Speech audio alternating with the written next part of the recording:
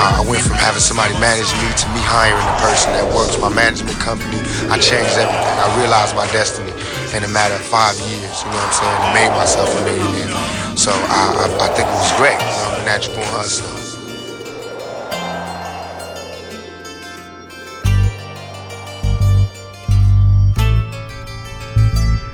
Check it, I grew up for fucking screw up. Got introduced to the game, got an ounce and fucking blew up.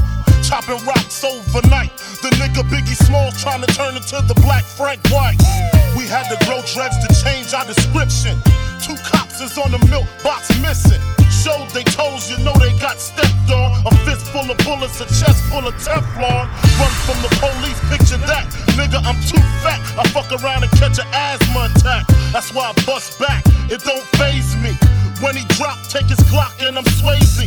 Celebrate my escape, DJ go block, Warrior, let some weight, Cali, back. I got some money to make. I don't understand, it's not the same rules. We all have to follow the same rules. The rules have to apply to every man, woman, and child. It cannot be just for the rich or for the poor. If it is, there's gonna be war. And that's what thug life is about.